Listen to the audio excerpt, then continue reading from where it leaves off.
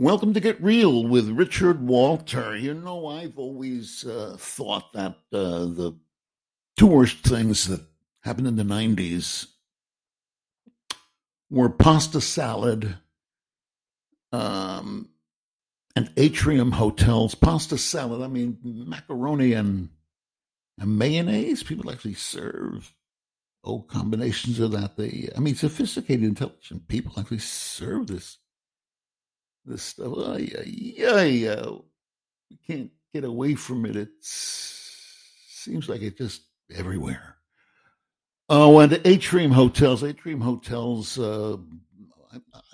where you enter and there is uh,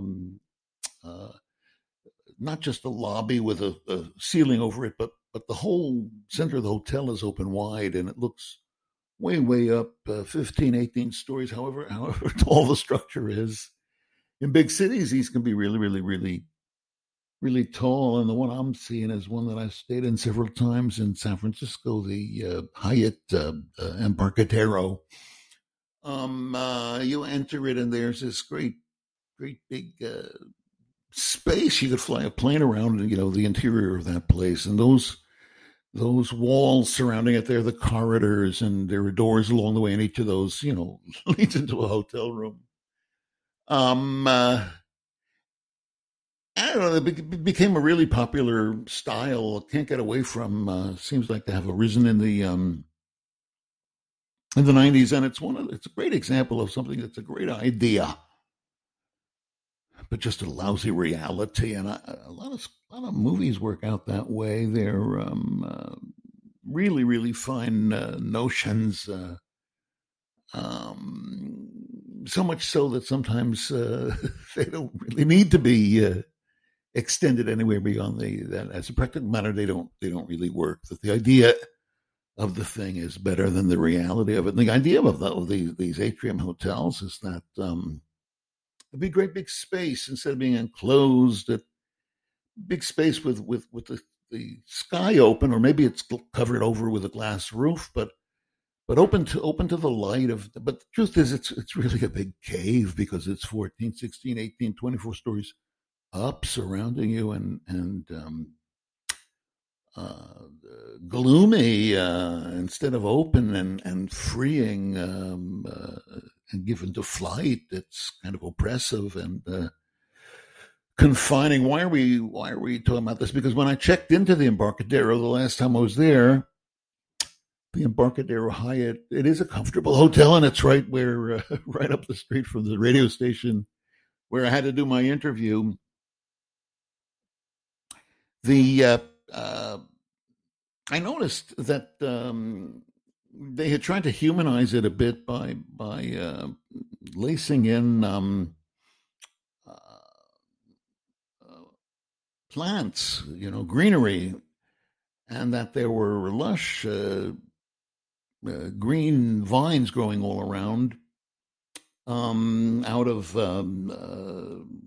flower pots and boxes that had been arranged to have the soil that would support the roots of these things. And they did these vines run up and down the corridors and the stairwells, and they did seem to humanize the place somewhat. I wondered to myself, because this is the kind of crazy mind that I have. How do they? It's so dark in here. It's so gloomy. I know that ivy tends to bloom best in the shade. It's true, but I mean, this is almost opaque darkness in here. You could almost develop, photos. You could have a little photo lab out in the lobby, or outside in the so-called corridor, which isn't really a corridor. It's open to the whole space of the atrium. And you wouldn't defog any of that film. That's how dark it is in here. How do they get this stuff to grow? Maybe it's fake, but I could see that it was not fake. In fact, it wasn't vinyl. At least that's the way it had to be, it seemed, because some of it had dried out a little bit, and some of the leaves were almost ready to fall off. Some of it had been watered well, it appeared, and some of it had not, and it was kind of surviving in there, if not quite thriving. It kind of worked both ways. It showed that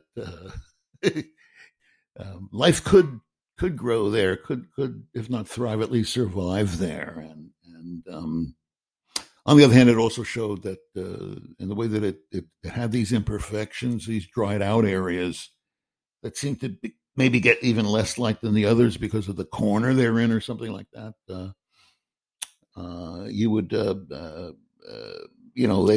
they weren't as lush. They might be greener and more lush if it weren't a damned atrium and so on. And then I noticed in the leaves that were decaying, I suddenly noticed that embossed in them the logo of the company that had manufactured them. But what I mean is they were actually not real, though I was absolutely convinced they were real.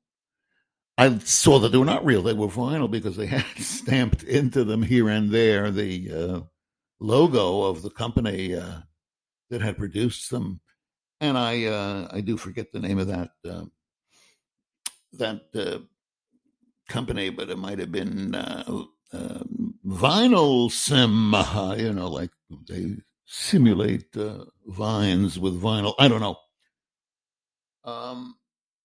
Why are we talking about this in a podcast that's supposed to have something to do with screenwriting? Well, I like to think we can talk about all creative matters and even matters, that are, every once in a while, off the rails, some cultural purpose, just because they're interesting. But this is actually a terrific example of a principle that's important in screenwriting and all creativity, that it's the imperfection.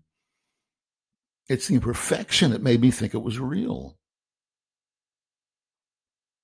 With these, since they were manufactured, they could have been manufactured all lush and green and well watered, and no stale parts withering away and on the cusp of falling away.